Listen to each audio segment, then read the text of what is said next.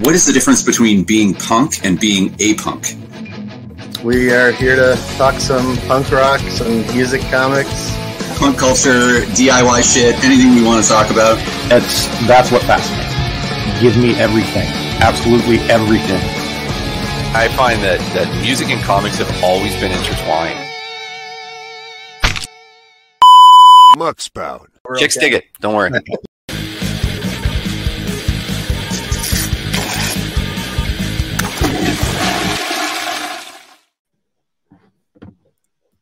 Hey.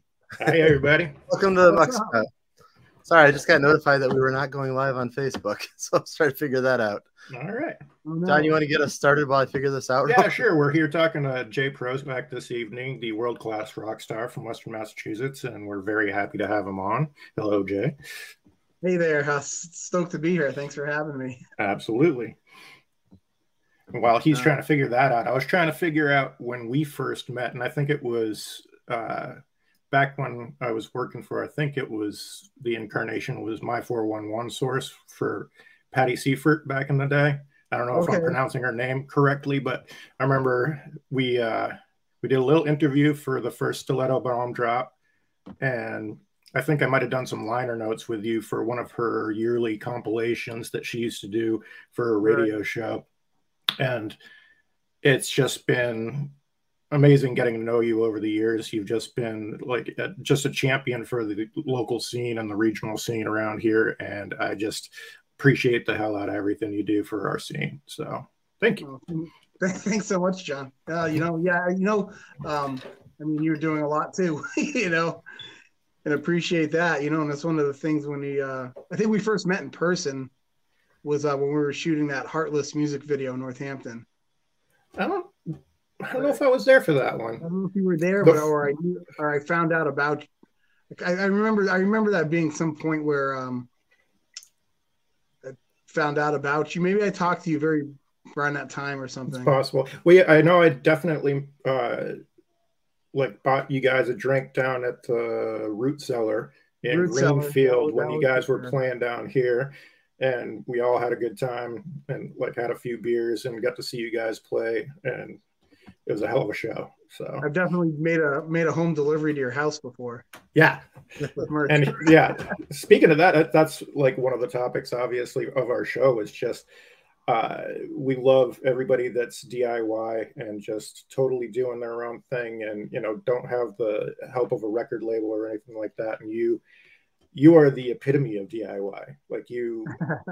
Number one, you support bands across the country. I've seen, your social media takes on the hauls you get from different bands and record labels. And it's just amazing the amount of stuff that comes in. And it's nice to see the packing materials that come in from those products getting reused on the vinyl and stuff that I'm getting in the mail, which is awesome. Definitely. Yeah. Sometimes you're flipping shit inside out with labels and all that kind of stuff. I think it's fun. I think it's super fun to when I get that kind of stuff. It's exactly. Yeah. See what kind of mileage we can get out of all this so that everybody's helping everybody. Maybe it's been used 5 times already. That's what I want to see, Well, the support, kind of look at it, you support, you want to get supported and you support out there, and it's a big circle, and I don't know, that's what keeps us all going around, I guess. Yep, and that's huge. And it goes down to the bands that are there throughout an entire 5-6 band set, and they stay through the whole thing just to support and be a friendly face in the audience and just support the scene. And, there's that night and day between the first band that takes off immediately and you don't see them again. And it's just and I know some of it's obviously scheduling things, but it's so nice to see a face that's there to support their, fellow bands and everything. And I know that you're a huge part of that. It's always fun to see the band sitting out there watching the other bands before theirs. That's. Yeah. And one of the big things with that is, I've gone over this with a lot of people and people in the bands and stuff too. When you play a show and you're like, oh, we're only playing to the bands. I actually had that scenario happen one time, and we played. There was a festival called Insubordination Fest, And the whole thing was like, it's all just bands here. The club was fucking sold out. There was more than just bands there, but Yeah. the bands are fans. Right. Exactly. We're fans, like half the reason you're it's exciting playing these shows is because you're getting to see bands that you want to see, and likewise, and a lot of times they're your friends, and I know, and that's how you make connections too. And nothing wrong with being playing for the bands. Absolutely. Because sometimes you make lifelong friends from that too. So sorry, Eric, I didn't mean to cut you off. We got the same thing with like indie comics and stuff. We're always buying other indie comics, and it's not just like a circle jerk helping your friends out and stuff. It's right. We're out there trying to support and we love working with the indie community. Like it's just right. Yeah, like my wife and I used to vend at craft fairs and comic cons and stuff like that. And we'd both take turns walking around. We'd end up, if we made back the money we paid for our table and had $5 left over after buying everybody else's shit from around the room, it's like you truly, love everything that you're in there with. And that's why you're vending at a place like that is, succeeded. Exactly. That's exactly how I look. So, yeah. One of the things a lot of people, people that aren't into this stuff, the music, the indie, the things that you're doing out of passion and love that isn't centered around making money is, oh, you're going to go, why do you go play these shows and you're not getting paid and all this stuff? And it's like, well, I went to the bar last night. I got to do something I loved on stage. Yeah. Maybe I got a couple drinks, sold a little bit of merch, and you went out there and blew $150 and don't remember what you did. Right. Exactly. But, and you get turned on to a bunch of new bands you might not have heard from some of the opening acts and things like that. And it's just amazing. I went out, like I was telling you, Jay, before the show, I went out last night and saw Linnea's Garden from Boston and a couple other bands. And it was, I'd say most of it I hadn't heard before. And it was, by the end of the night, I was walking out there with merch from a couple bands I'd never heard before that evening. And it was great. And I look forward to checking all their stuff out on Bandcamp and just enjoying that, because exactly, I just want all of it. That's from the intro of the show. It's like, that's what I do.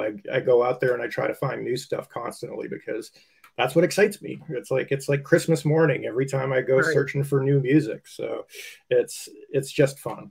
I'm like a little kid. So. Yeah, no, it's awesome. I get it. And I'm there too, man. Yep. What I love, actually, I've seen it from both of you guys, but John will find stuff and he'll forward it over to me all the time. He's like, check out this comic, check out this band. Like, this one just released on Friday. I think you'd like this, and send it over. And I see you constantly sharing stuff on your Facebook too. That's how it works. And it's cool because all these things, the comic book world and the music world,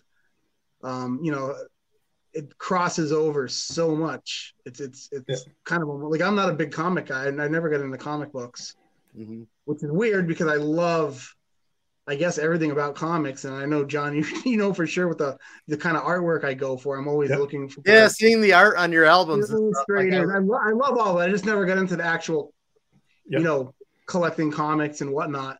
Yeah. But it's all, there's a piece of that world kind of in all this stuff, and from merchandising, you get all the similar things. Merchandising, setting up booths, going to a show or going to a Comic-Con or going, to any of these type of events there. You got the mainstream and the underground and the alternative sports and all that stuff. It's like, it's not underground like it was anymore, which is, you can go any way with that stuff. But at the end of the day, I guess it's awesome that everything's out there, and more accessible, and you meet more people. As much as I hate the internet for a lot of things, I've become a huge internet whore over the years, and my wife will attest to that. But and then like meeting like John, we haven't hung out per se. We don't live terribly far apart, but I feel like we kindled a friendship pretty quickly. Yeah, it's like I think it was very clear, like I said early on, that I knew that you were in it for the right reasons, and that you loved what you were doing, and that you really wanted to support everything. And that's kind of the mentality of myself and Eric and Ben, our co-host, is we just want people to be turned on to new stuff and to love the same things that we do. And that's why it was so easy, Jay, to talk to you, like just messaging and things like that, because I knew you were one of the few people in the area that had that same love for the same type of punk bands that I did. And it was just fun. It was like, it's always nice, especially after a certain age where all your friends aren't going to shows anymore and aren't necessarily doing all this stuff. It's nice to have a few people that you can shoot the shit with and know, all right, Yeah. you know, this Especially, person I actually know- gives a crap about what I'm talking about. So I know you hit me up with a lot of band. Like, I mean, I'm surprised right now I'm seeing the Venomous Pink shirt. And, you know, those are the kind of things they don't always see or talk to people that know of bands. Same thing like you just said, you know, you got a connection, and it's exciting. It's exciting when you get to show somebody else something new and get them into it. But yeah, when you're meeting someone who's already mutually there, and you kind of get to like go off on it, you know, and exactly. or share those little things. You're like, oh man, something really cool happened, or I connected with this, or hey, this is coming up. 'Cause I know you shoot me those messages. Yeah. Don't know if it's not, but you know, this show's coming up, or have you heard this band, or And it's like most of the time I know it's like, all right, he's either already going or he's like probably playing a show somewhere or opening for this band for all I know. So, but it's fun to like, because like I said, there's not that many people that I talk to that have that. Like, well, eventually you hit this age where people are like, there hasn't been a good band in 30 years. And like every generation has that, the people that say that, but it's never true. Like there's new good bands and there's new good music all the time. Yeah, you just got to look for it. And that's why, like, I've been doing the weekly new music thing for for Muckspout. And I'm finding like fucking 30, 40 new releases between singles and stuff every week. And it's like, come on, guys. If you can't find anything in this batch of shit, come on. Okay, I shouldn't say shit because it was all good, but we know what you mean. And there's been stuff that's been like Ben suggested the sprints early on. Yeah. And like that's some of my favorite stuff now. I fucking love listening to that. Like I'll put it on my awesome. way to work like all the time.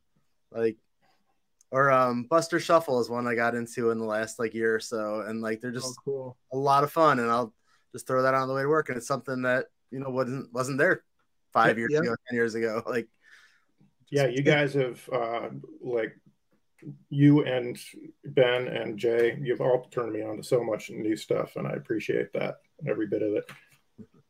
No, I appreciate your mega support and your friendship. Thank you. I suppose we shouldn't make this just a patting each other on the back episode, but yes, we're all great though. Oh, I gotta go this side. Here we go. So I was not super familiar with the Prozacs, but John was all about that. So I started checking it out, and I've got to say, if there's one song that I could pick to be my spirit animal, it's This, That, You, and Everything.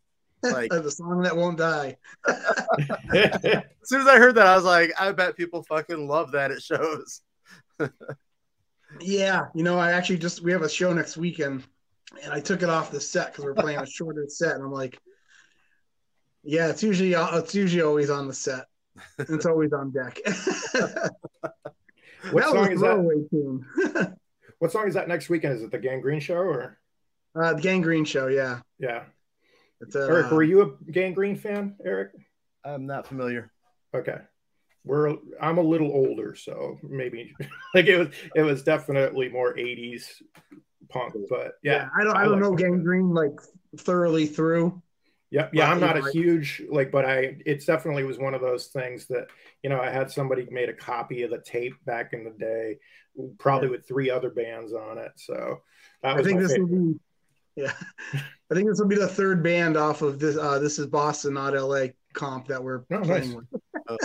That's awesome. That was one of my wife's favorites. Like I think they did a vinyl re-release a year or 2 ago, and I think I have a Newberry Comics like re-release or something. Yeah, she was so excited. She was like, "That was one of my fucking favorite things." So yeah, we were excited to get that. So yeah, so Yeah, so yeah, that's coming up. But yeah, this, that, you, and everything, man. That one resonated. The kids like it when you say fuck. Yeah. Right? I think Exactly. I have a page in my comic that reads a lot like that song did. I think every song I have that has the word fuck in it is in our set for this Gangrene show. So does that mean you have the what is it, those pants would look better on your sister, the I hate your fucking emo band song? So I had that one on, and we just played that out for the first time in a long time. I actually had that on there, and I scooped it out when I had to trying to streamline the set. But I do have Out of My Face, which was one of the newer ones. Oh, cool. I don't say fuck a lot, really. It's just when I do it in a song, I say it a real lot in that song. Hey, it works. The Tourette songs are always the best. Sometimes you need to say it, right? Exactly. It's like, and it goes with the temperance of the song sometimes. Maybe it's like exactly what you need at that moment.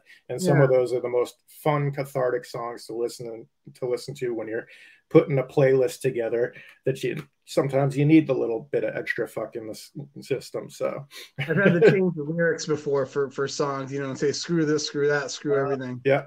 We had a show in particular many years ago, and we couldn't swear. So I changed the lyrics on This, That, You, and Everything. But the mistake I made is I announced this as the motherfucking Prozacs. that was my one. It's okay. When you've seen the Queers over 100 times, you can't help saying motherfucker, Yep. So what was this show? Was it like Jimmy's bar mitzvah or something, or what? So we played at a high school. One of my bandmates' old high school. He just graduated like a year or two earlier. He wasn't happy with me. We're a fucking punk rock band, right? Yeah. I mean, my songs are pretty wussy overall, so I need to. I gotta throw the middle finger up every once in a while and try to be a punk. And then I said, "Whoopsie." Oh man, that's great. So, how long have you guys been doing the podcast here? When did we start it? Was last August, maybe? Yeah, I was gonna say August sounded right.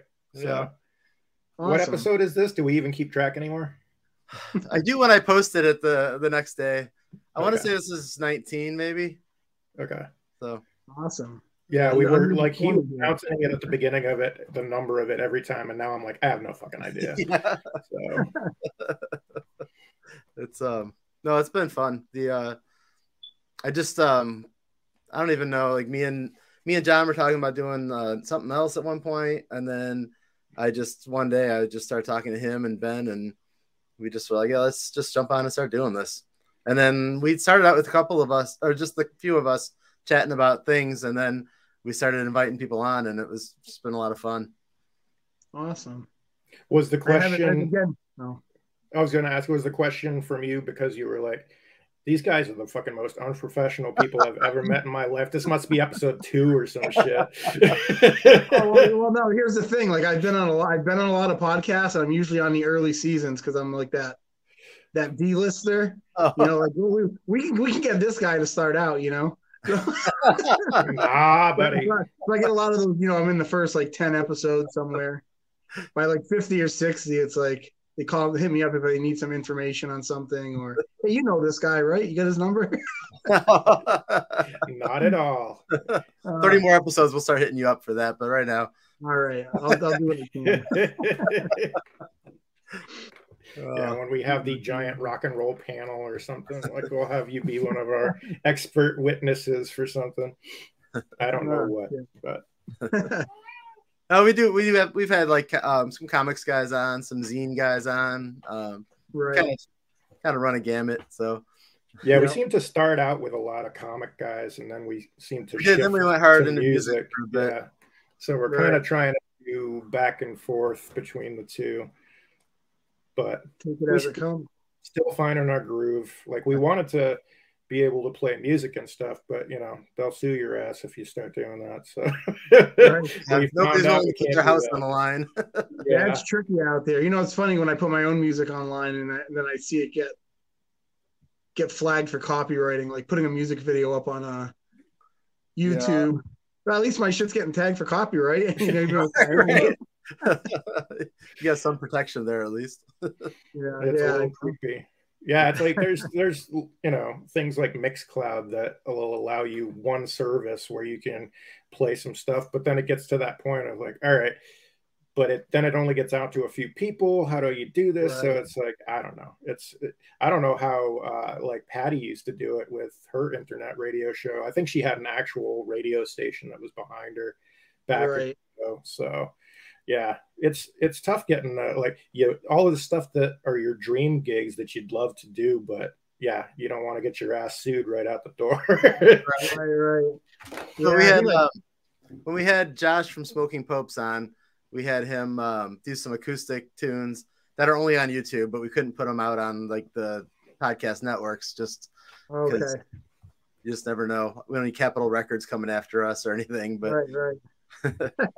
So it's kind of a bummer, but it was funny because things are definitely way harder than they were, and tracked better. And I say harder from that perspective. I know a couple of podcasters that go through Spotify, and I believe they can only use like 30 seconds of clips that are on Spotify unless you're paying for.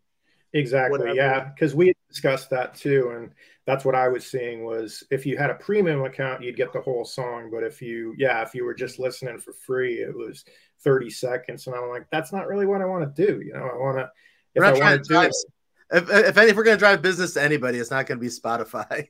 Right. And I want, if I'm promoting new bands, I want people to hear it. And I want people to get an idea of what they actually sound like. So who knows what 30 seconds, because I think it's, the 30 seconds is usually driven by their algorithm of what the best part of the song is. So it's like, who knows if that's really what you want the fuckers to hear. So no vocals, a musical section. Exactly. Who knows? So but all right, we're kind of going into a weird aesthetic. So you guys, you've been doing this for quite a while. And from what I understand, the Prozacs first release was 20 years ago. Is that? 2003 was our first album. We started recording in the end of 2002. Yeah. And that was when you could record a record and finish it and get it pressed all within a matter of, months, not years. Yeah. Right. What, you don't have enough to get your own vinyl press at this point? Come on. I see you doing work on the house all the time. Just make like a vinyl section. Yeah, right. I wish, man. You want to come work on the house with me? You need a side gig? Well, I was going to say, if you want it really, really done wrong, then I'm your guy. Because I always hire people to do that because I know I have not a lick of fucking any good sense as far as construction or carpentry or any of that stuff. So other people do that for me because I cannot. I grew up with it. Both my brothers and my dad was a carpenter, house builder by trade. I didn't take the route. I did go into engineering. I did mechanical engineering in college and high school, but after that, I let punk rock and BMX ruin everything. How long did you do the BMX thing? From 87 until about 2003. Oh, okay. Wow. 2004 is when I really kind of wound down and I got on my bike. Well, I haven't the last couple of years. I'm just having physical body issues. But yeah, so 87 to like 2003, I was very active. Oh, cool. That's a good I raced BMX, and then I got into the freestyle side of it, the dirt street ramp, and I grew up with the explosion of it. So probably like 93 or so is when I started getting into that side, which was like the punk side, the skate, all the punk music was the soundtrack to everything back then. Oh god, for the alternative stuff. It wasn't called the sport yet.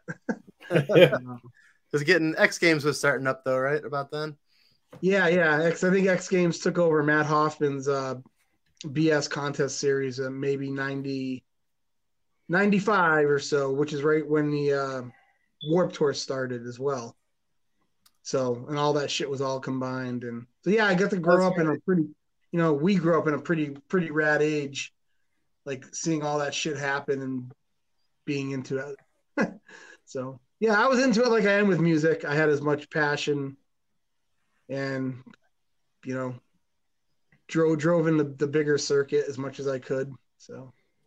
And you were at least good enough to have the Suck write that song about you, J Prozac on a BMX bike there, which was 20-something years later, but still. I know, that's hilarious. Good song. Yeah, I really dig it. Yeah, I was surprised. I got hit up by one of those guys asking me about, Johnny Alien. Hey, what would you think if we did a song that had your likeness in it? Would you be cool with that? Yeah, sure.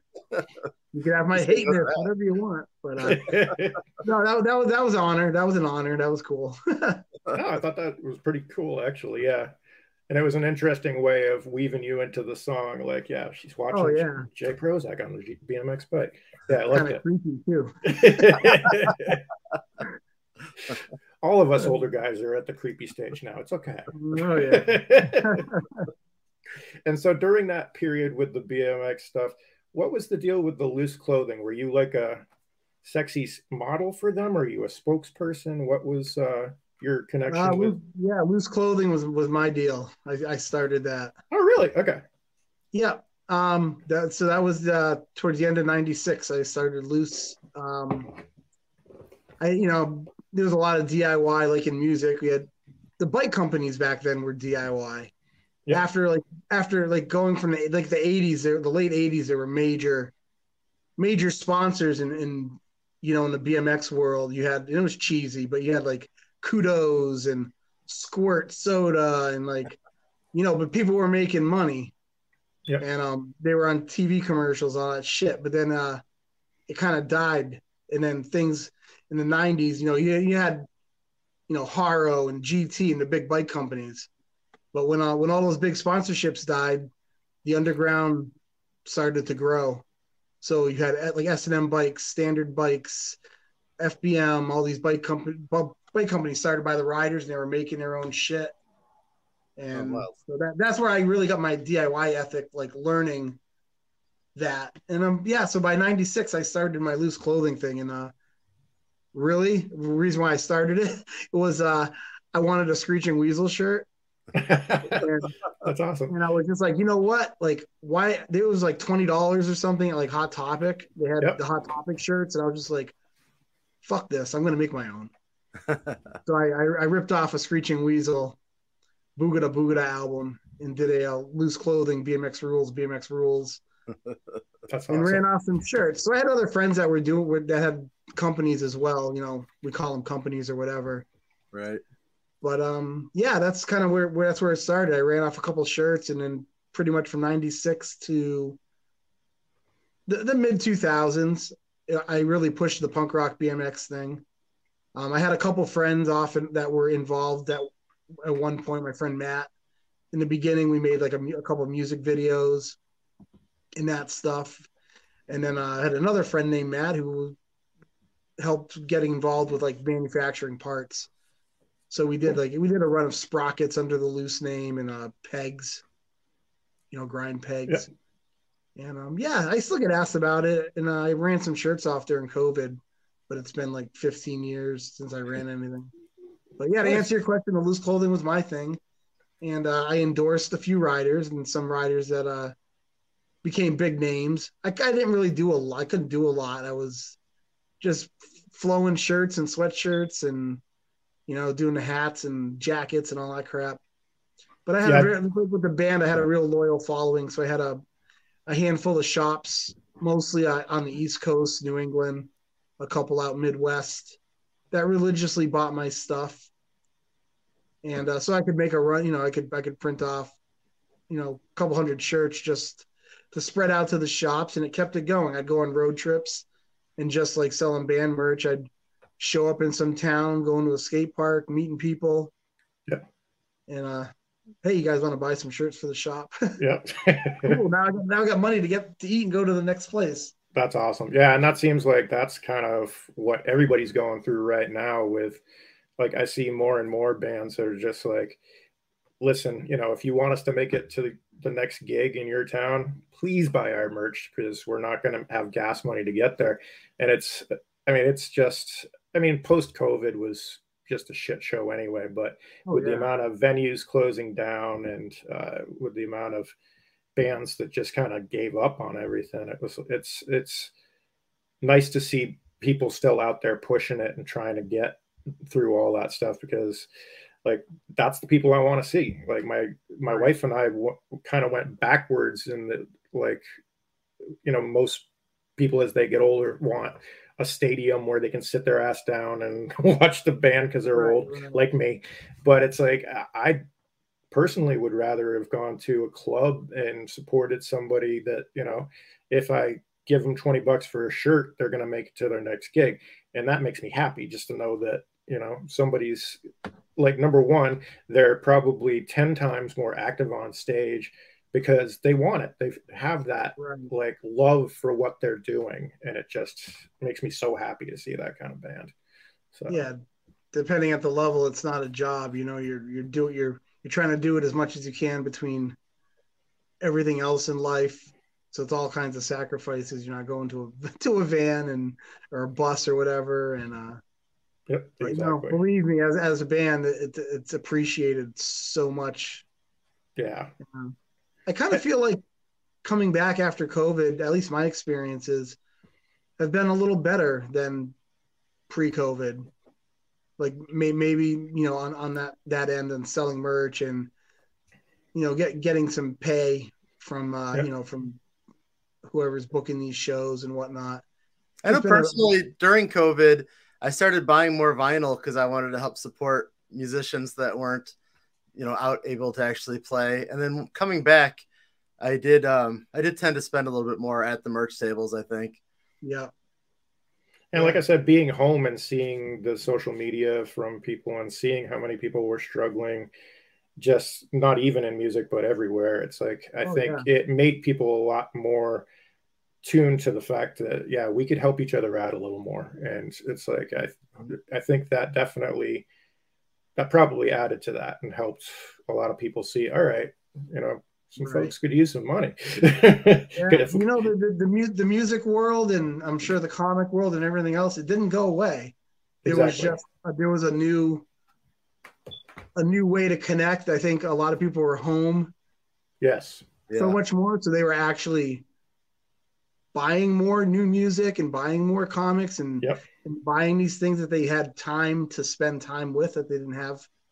Exactly. And I think that's what got most of us through it was entertainment. It's like, if we hadn't had that, we would have been nuts or more nuts. The first weekend, we had 2 shows booked, the weekend the world shut down.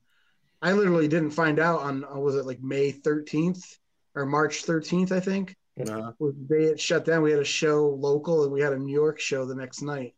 And I was working on my house all day. Oh, it was like 5:00 at night. I was mudding and taping, and I'm like, I got like 40 messages on my phone. It was like band members, other bands on the show, because I had booked it, and like everyone's like, what's going on? And like shows got canceled like that. And I was like, wow, I didn't realize what was happening. But that weekend I already saw bands live streaming from like their practice spaces and shit. So because people had shows booked, maybe people paid money in advance and stuff. So it was like, and I saw some bands pulling in cash. People were paying to see their live streams and everything. And, there's that DIY, attitude. Yeah. And I saw a ton of that and it was interesting seeing people connect over something like this, where it was 3 people in 3 separate locations playing music together. I'm like, how many times did you have to practice that shit with the lags and everything to actually sound like a song, And it was interesting seeing how quickly some of that technology adapted to be able to do that, because I think people were going nuts, especially people that normally are in the same room and able to play that suddenly couldn't. And it was nice too, because there was bands that I hadn't seen like in a while, like I hadn't thought about in a while, like Goldfinger was doing a lot of stuff. He was they were nonstop, dude. The Ataris, what's his name from the Ataris was like on like every friggin' day, like playing. Oh, Chris Rowe. Yeah. Yeah, they had there was Eddie Spaghetti from the Super Suckers was doing once a month. He was doing a rent party because he needed to make rent. So like it was cool though because he would actually like sit down and tell you the story behind a lot of the songs and shit that I had completely misinterpreted over the years. Where you're like, shit, I had no idea. So it was interesting, and they put out the tip jar, virtual tip jar. And it was kind of cool. Yeah, it was. I even watched Paul Stanley a bunch of times. He had him going. Interesting. Now, did he do cool did he do more rock and stuff, or did he do? Because I know he was doing kind of soul stuff for a while. No, he was doing like Kiss songs and stuff. Oh, cool. Solo, just acoustic in his house. Yep. But there were a lot of huge artists that were doing it. Yep. Yeah, like Billy Joe for Green Day was recording covers and everything, and he wound up. About that vinyl record with the covers. Yeah, he was like playing with his sons and stuff. Like that was cool. Yeah, and I wish we did the live thing, but we never kind of talked about it, but it just never panned. We did shoot a couple of music videos, like cell phone music videos, and our guitarist Jed edited them together, and so I'd never done anything like that, like DIY in that sense. But that was the opportunity. We get something out there. Yep. Yeah, there was so much going on at that time. But the technology has come a long way. So if you wanted to try it now, you've probably got more technology than you could like throw a stick at this point to do it. So yeah, I'm stuttering. I'm not even stuttering, John. But like shooting the music videos for one, what you can get on a cell phone camera. Yeah, it's crazy. You get good clean footage. You give all that footage to somebody who knows how to edit it and effects and everything else. And, I spent a lot of time recording at home, way more than I ever have. And I have a very minimal setup, but I'm able, I learned a lot there, how I could manage some stuff at home, intertwine it with my studio recordings. And, so now the last couple of records I've done and one I'm currently working on, and I'm doing a lot of recording from home. Send it to the studio. I know my limits and boundaries. I'm not an engineer. I don't want to be an engineer. Yeah. But so that's something that was a skill I gained during COVID, and it's been very helpful, and I've done a couple of recordings that I've released that I've recorded everything on, which I would have never done in the past. But again, technology, it's come a long way. Now, what are you working on right now? Is it a J Prozac or is it a Prozacs album? So I'm doing a new J Prozac album. Okay. I went in the studio a couple months ago with I got a friend in Connecticut who was playing drums. I started jamming with last year, and with no concise plan other than I just wanted to keep active. I'm always writing songs. Yep. So I wound up pulling in the bass player from the Prozacs, Greg, who's the current bass player. Hasn't been on a Prozacs recording yet, but he's going to be on the new solo record. And this guy, Vic Rosario, he plays in a ska reggae band called the Pilfers. Okay. And yep. So he's playing guitars. And these guys we're doing the next J Prozac record. Cool. Now, when you record the different things, I think you've said this in the past, but I'll ask the question again. How do you kind of quarantine things into quarantine was probably a bad word, but into like Prozac's album versus your own like solo stuff versus like when you were doing Stiletto Bomb and things like that? Honestly, for me internally, it's a big messy world. Okay. I guess maybe when I sometimes I go to start making songs, like say Stiletto Bomb was actually a lot of songs that were written for the Prozacs before Stiletto Bomb formed. So a lot of those songs for me mentally were Prozac songs. That's what I wanted to represent next. But the Stiletto Bomb thing happened. I kind of weaned it into the edgier material and made a conscious decision, at least from my side, to not bring in like the typical pop punk songs. Gotcha. But although I did the edgy type material with as the Prozacs, but I just kind of concentrated at my side of the writing. But then you bring in my wife's vocals. Yep. Scotty and Jeff Blood, who were the guitarist and bassist. Their influence, everything just kind of shaped it to be its own thing. Yeah, it was a great sound. Yeah, I really love that. And like the solo stuff, again, it's been a lot of conscious decision of pulling a certain particular style, which is the more pop style. Lyrically, I've been a little more of the personal stuff. And again, I've done that through the Prozacs, and it's all part of what I do. But I guess it's more of like concentrating and focusing on that, on a certain aspect of it. Yep. And then once you get into that, maybe you start writing a couple more songs because that's your frame of mind. And then the end product is just kind of how it's glossed over at the end. Like maybe I'm doing more clean guitars and acoustic guitars, or, you're bringing in different players that you haven't played with. So it's, that's kind of how it's been, but it's confusing for me. I'm pulling, to be honest with you, to be fully honest, I feel like everything I do outside of the Prozacs is taken away from the Prozacs. Okay. But because it could have been there. Gotcha. Yeah, I just wasn't sure if it was one of those, like, there's a certain tone that you go for specifically with the Prozacs versus your, like, stuff that goes under your personal moniker kind of thing. So I was just curious. But it's also nice, like, for you already went over it, that your wife, Andy, was part of Stiletto Bomb, and she's obviously, definitely been a part of all the Prozac stuff in the background stuff, too. If you had to guess, how many songs has she contributed to over the years? She's been on a ton of your stuff. She's been on all.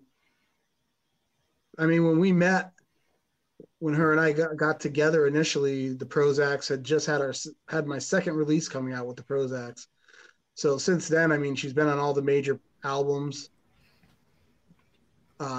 She must have. She's probably been on 15, 20 tracks, I would think. Yep.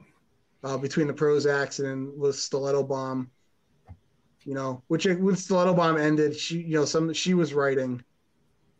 Like I said, a lot of the material was like Prozacs.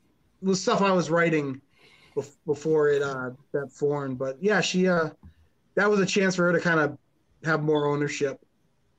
Where she was writing lyrics. And she was awesome. She had great stage presence too. So. Oh, I love playing with her. Yeah, I hope we at some point we get to do it again. Absolutely, yeah. Life is definitely a little hectic, but I know what it's like when you have a whole family that you're trying to work. Like for me, comic stuff around, for you, all the music stuff. It's crazy.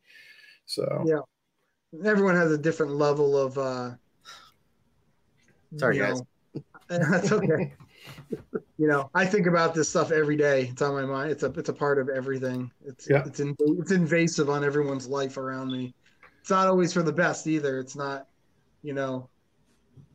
all the push and all the things I do, as much as I get a lot of praise from it. There's a lot of I don't make the best decisions all the time, and in full honesty, doing this shit is selfish. There's a lot of selfishness in it, and I'm aware of that, and I know that.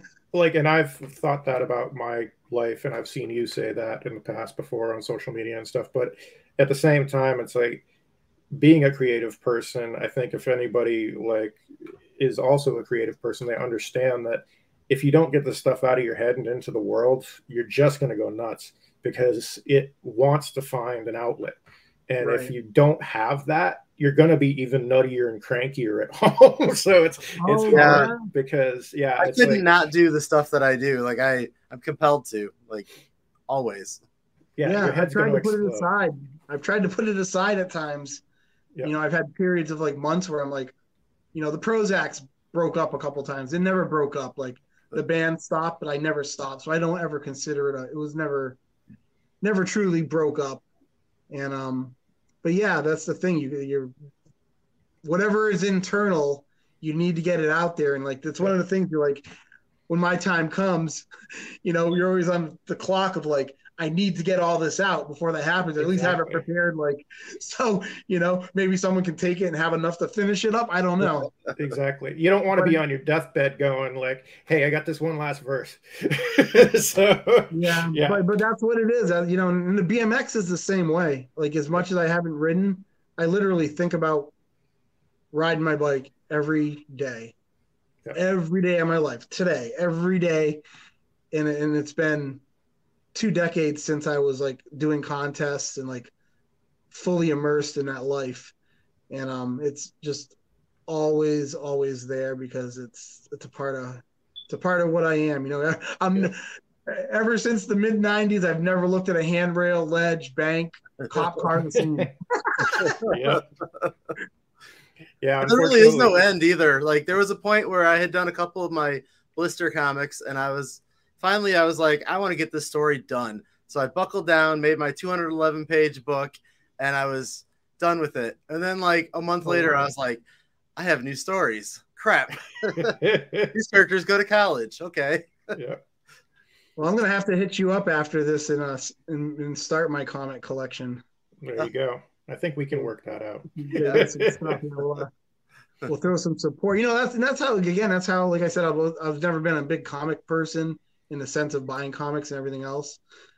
But, you know, it's like with bands too. A lot of times maybe you don't listen to certain genre of music so much, but when you meet somebody and you become friends with somebody, and now it's more special too, because you're supporting, you know, you're supporting somebody. I shouldn't say I don't have anything. I have some DIY comics from over the years from people in bands and whatnot that, you know, because that stuff definitely shows up. You know, there's a lot of amazing artists and illustrators and creative minds of all sorts of things and wrapped up in all this stuff. So, yeah. And there's like so many comics now that's part of what we started talking about when we first got together for this show was things that are the intersection of comics and music. And it was, you know, Eric's comic is what got us together originally talking about stuff and then music. And then we started talking about, like, our last episode were some guys with a comic called Geezer. And it's about like these mid-90s Britpop band, fake band that's kind of loosely based on this other guy's band, Cud, that were out in the mid-90s. And it just shows such love for the music scene at that time. And he goes into a record shop and there's like, you can like almost smell the wood bins of fucking vinyl and everything. You can, like, if you blow up the page on the digital, you can see the weird band stickers and all the fucking posters on the wall. It's such a love letter to music that that's the kind of stuff that we want to get out there. Is like, there's such an intersection between the two worlds that, like, yeah, if you can find it, it's amazing. Yeah. To share. I know we've talked off and on. I know you hit me up with, you know, maybe some kind of project here or there that could intertwine the music and thing. And I hope we can spin on that sometime. I know you I remember you sent me some comic pages that had band stickers and stuff. Yep. Oh yeah. Yeah. Cause, the one that I've got the tattoo up my arm, that's a story I keep meaning to tell, but life keeps getting in the way. But absolutely, if I get to a point where it is going to be a reality, I would love to have like you, and there's a female lead singer too, so possibly Andy, like, throw a little bit down for me. It would be wonderful to have you guys. Yeah, I'll do that in a heartbeat, man. I'll write you a whole soundtrack to it. Well, fucking A. For real. I'm not even lying. Like, I'm not just saying that would be super fun. Yeah, and I think it's like I said, I just need to get my ass in gear and, you know, get out of my own way. But, you know, don't we all? I'm waiting over here. I'm waiting. All right. That's what's fun, interesting with music, you know, too, is you know, getting things out there. And every once in a while, I'll take a departure. And I had one album that I wrote based on a TV show. I'd never done anything like that before, and it was it was a whole new experience, writing from a whole different, for me, for a different frame of mind, a different reference point. You know, you can only write about the same things so many times, the same type of emotions. Which album was this? I can't remember. It's called Exist. And what show was that? It was written about a show called Fringe. It was. Okay. I was like, I thought that's what it was, but I couldn't remember. I love that show. Absolutely So love that yeah, show. you know that I never really got into, like, I never followed TV series. Yep. Like, I watched TV and everything else, but I never followed TV series. And I watched that show Fringe, and I fell in love with it. So I bought all the, I think, I can't remember if it was fully out or maybe I was around for like the last season coming or something. But yeah, I fell in love with that show, and that's when I started watching TV series. And I started writing songs in 2012. I wrote a couple songs based on that, and that was when I was writing my first solo record. I had two guys drumming with me off and on, and I went to the side with one of the drummers, and it was basically like the Prozacs too. But so I started writing a couple songs, and I'm like, you know what, I want to do more of this. And it took like maybe like 3 years. 2012, that album got recorded in 2015. Yeah. But I wrote 16 songs, and some of them made it into Stiletto Bomb. Oh, okay. Some of them made the bulk of it made it onto Exist. So if you went to the Stiletto Bomb material, the second EP, there's a song called Tech in My Head. Oh, okay. Yep. And Crashing Worlds. So you're familiar with Fringe. Yeah, I watched the whole thing. Yeah. So Tech in My Head comes from the last season. Yep. Where Peter gets the observers and realizes they have electronics in their head. Yeah. That are guiding them or whatever. And he ripped it out of one of right, them. Yeah. That's the Tech in My Head was Peter. I can see what you see, baby. Yep. That's awesome. line, I can, he's from their perspective. And then the song Crashing Worlds was the last song on that EP, the Stiletto Bomb. And that was the two universes coming together. Yep. The two worlds when they were, merging, crashing each other. Yep. Then the song A Little Something with the Prozacs, that EP had A Little Something was about the first episode of the pilot episode. Yep. And it's dealing with Olive going into her boyfriend's head when he died, dunked her in a tank, and she went into his thoughts. God, I forgot about a lot of this stuff. That's awesome. He was cheating on her and all this stuff, and then all the bad shit. So that's what A Little Something was about. And yeah, I can go on and on. Probably the most blatant song is the opening track, Cortaxiphan Trials. Yep. On Exist, which was about the drug Cortaxiphan, which the whole show was based on. So. And I remember looking that up back in the day because I couldn't remember if it was from Fringe or there was also some kind of weird trials with some drug that sounded like that in Nightmare on Elm Street back in the day. So I was like, was it Fringe or was it? Yeah. So yeah. So ironically enough, I have a list of 12 or 14 song titles, all based on Fringe. I went and watched the series again, and I was plucking from different episodes. Yep. And so I have all these song titles that are much more blatant that I was like, maybe someday I'll write another album. But it was cool because it was writing a lot of them. When you put your emotional stuff into things, even when it's about something else, fictional, Yeah. But it's just cool because you're character driven. I'm not used to writing character driven material, and that's what that was. It's fun though. It's a different outlet. Yeah, for sure. Yeah. So. And that's what I think I like about playing with, like, helping other people with their stories about things is you're like getting into their world a little bit and what stories they're telling and getting to play in their playground for a little bit. And it's fun. It's like, So a collab like with you with a comic, if you want to do like a soundtrack and seriously, that would be super fun. I would, and to do something with Andrea, like her, if you had the female lead vocal, that would be super fucking fun. I know she would love that. And, work on, and it would tie your artwork into whatever. Yep. Oh, I would be totally down. Like I said, I just got to get off my freaking ass. Yeah. If you work now, John. If you put your mind to it and you're ready to do it, let me know. Like that's something. Oh, absolutely. Yeah. As soon as I'm ready to greenlight it, I'll give you the thumbs up. So yeah, man. That's awesome. No, that stuff's a lot of fun. I like to do that with my stuff too. Like I put together a EP when I put out my Blister comic, and it was just so much fun. Yeah, that was a lot of fun. yeah, again, it all ties in. Yeah, I love it when like I've even seen some of the big companies do it, like DC when they relaunched Black Canary. They made her character a punk singer for some reason, and so they did 2 EPs on Bandcamp that were just like 3 songs each, and they're like half of it was covers, but it was fun. It was very interactive. Like you could kind of like, some of it was the stuff that she was singing on stage in the comic. So it was cool. It was nice seeing that come to life kind of.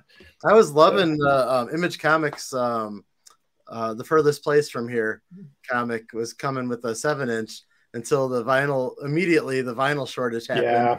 Or the backup happened. I don't know if that was the Adele or what it was at the time, but and then they tied up everything. She mucked everything up. That was like they've only put out 3 of them so far in the last year and a half. They had to lag behind with their deluxe editions. I was going to say I always had the deluxe edition with the vinyl on my pull list at the comic shop, but I don't think I ever got even one of them. I think mine were just they were hard normal. Yeah, they were hard to get. I've been lucky to get the 3 so far, but I'm hoping that maybe someday they'll do a digital collection when the whole series is done. So, because I haven't heard one damn song yet. Nice to be able to hear something. I had to jump on it when Blake from Jawbreaker was on the first one. Oh, cool. Yeah. Oh, wow. Awesome. That's my shit. So I had to jump on that. Yep. Yeah. But no, that's the great intersection between comics and music that we love, though. Right. Yeah. Sure. Go back, listen to the Ramones, right? Way back. Yeah. The comic book.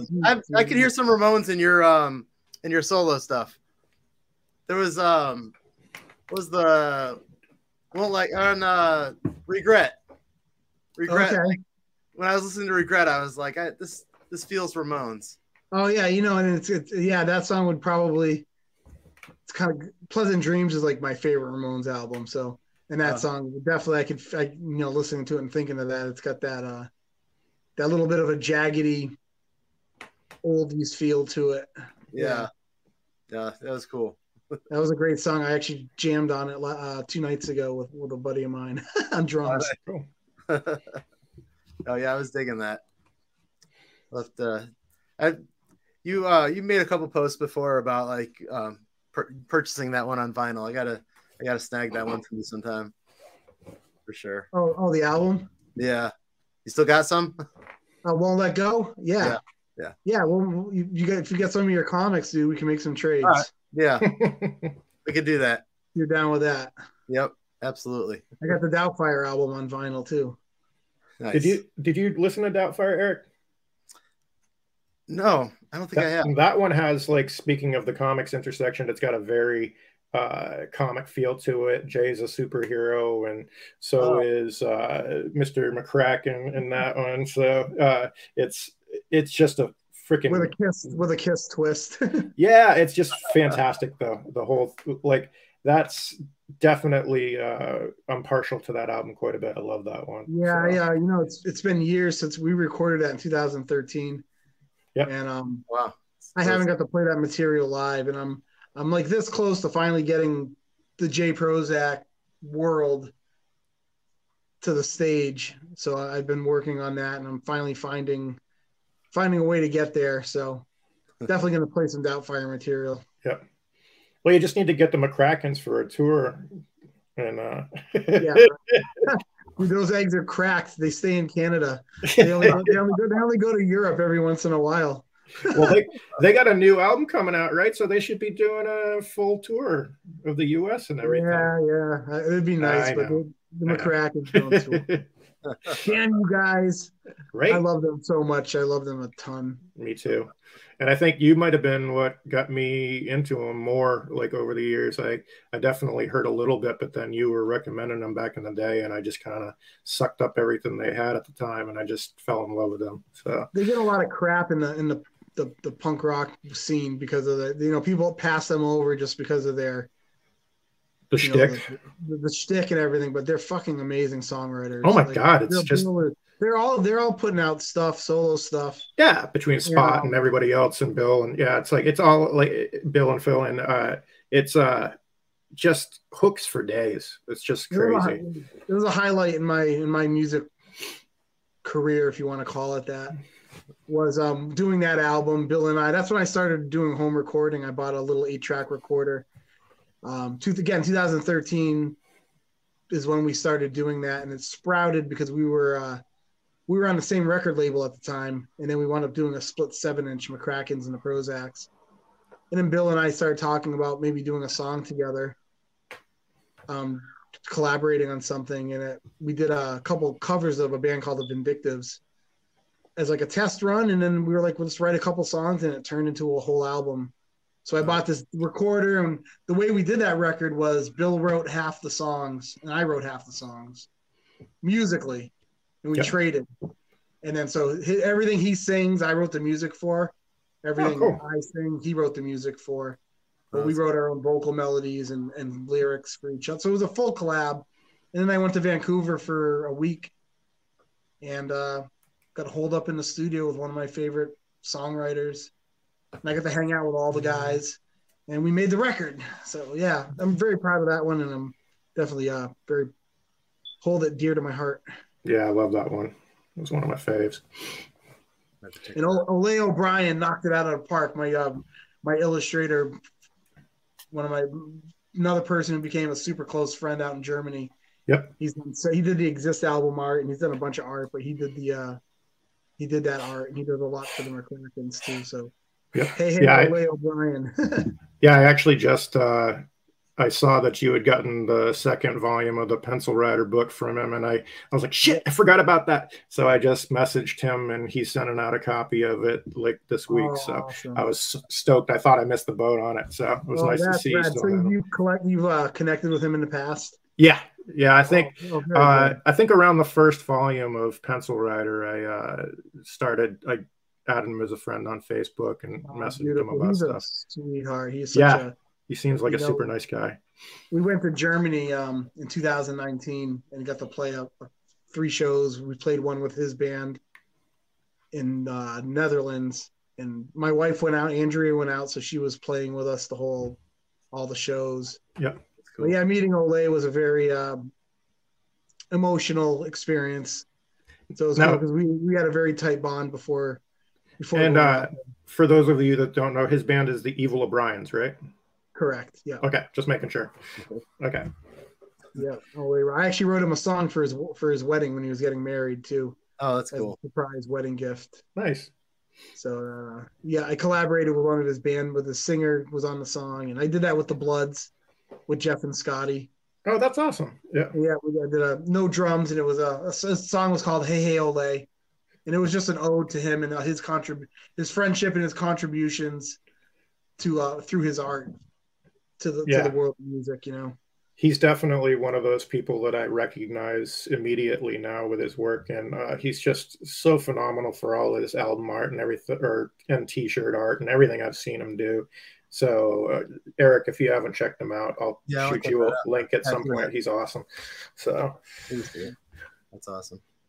All right, we are hitting the end of our time, but I want to make sure anything you want to pimp out for shows that you got coming up, we make sure we promo if you want to throw any dates out of stuff you got coming up.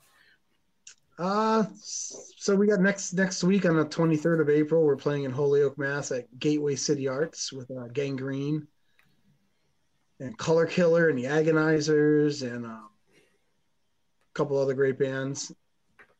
Wishful Thinking, old school hardcore. Oh my God, yeah. Mass. And the following weekend, Friday, we're at the Nook in Westfield, Mass. And I've got a touring band called the Downstrokes from Maryland coming up. Cool. And the Agonizers and a couple other great bands on there. A couple out-of-towners. I got Chicago. We're going to be out in Chicago area coming up in July. Oh, cool. So anyone wants to get out. We haven't gotten out to these areas. And I don't know if you knew that, but that's where Eric is. So. Yeah, that's where you're in Chicago. Yeah, I'm south of Chicago. Yeah. All right, cool. Well, awesome. Then maybe we'll get to hang out. Yeah, I'd love that. Yeah, that's going to be the July, I think the 9th, 8th, 6th. That weekend is hot as balls, but it's kind of hot as balls everywhere, so that's cool. Yeah. It's going to be cool wherever we are. Yeah, that's right. So yeah, we'll have to connect on that. So yeah, we got a few things coming up. We're heading down to like Delaware and Maryland in September. Cool. And we'll have Eric's very good about making sure we got links to all your social media. So we'll make sure we link to that so people can go and check out and make sure they see all your tour dates there. So we'll have to get you back on when you put out your new J Prozac album. Yeah. There's no set plan. It's actually kind of cool because usually I'm working on shit forever, and this album's kind of under the radar right now. Yep. Which feels very cool and comfortable. Yeah. So I don't have any stress with it. I'm just kind of making the record. My last one, Won't Let Go, is still kind of fresh for me. But yeah, that'd be rad. Absolutely. We'd love to have you on anytime. At some point. As long as you don't get off of here tonight and go, oh my God, those guys have no idea what the hell they're doing. So you're good. You never will. You have the same thoughts I have every time I do one of these things. If Andrea is watching this right now, I'm probably going to do the walk of shame when I go upstairs. Hi, Andrea. But no, this is a lot of fun, man. I'm glad you guys had me on. Thank you. Yeah, I'm glad we were able to get you on. That was a lot of fun. Super stoked. Well, cool. Thanks for watching, everybody, and or listening, because it'll go out on the networks tomorrow. And thank you, Jay. This was great. Yeah, thanks, man. Well, thank you guys both very much. Hope John, to see you soon. fun. Yep. Nice to see you. Yes, definitely. Yeah, John, we'll have to hook up sometime for exactly. Yep. I'm starting to make it out to shows again, so slowly but surely. Cool. All right. Well, you guys have an awesome night. All right. Take care. Bye. All right. Take care. Bye. Hey, you made it through an entire episode. Good for you. If you're looking for more, give the rest of the channel a look. And be sure to subscribe so you don't miss an episode. We'll catch you fuckers next time. Later.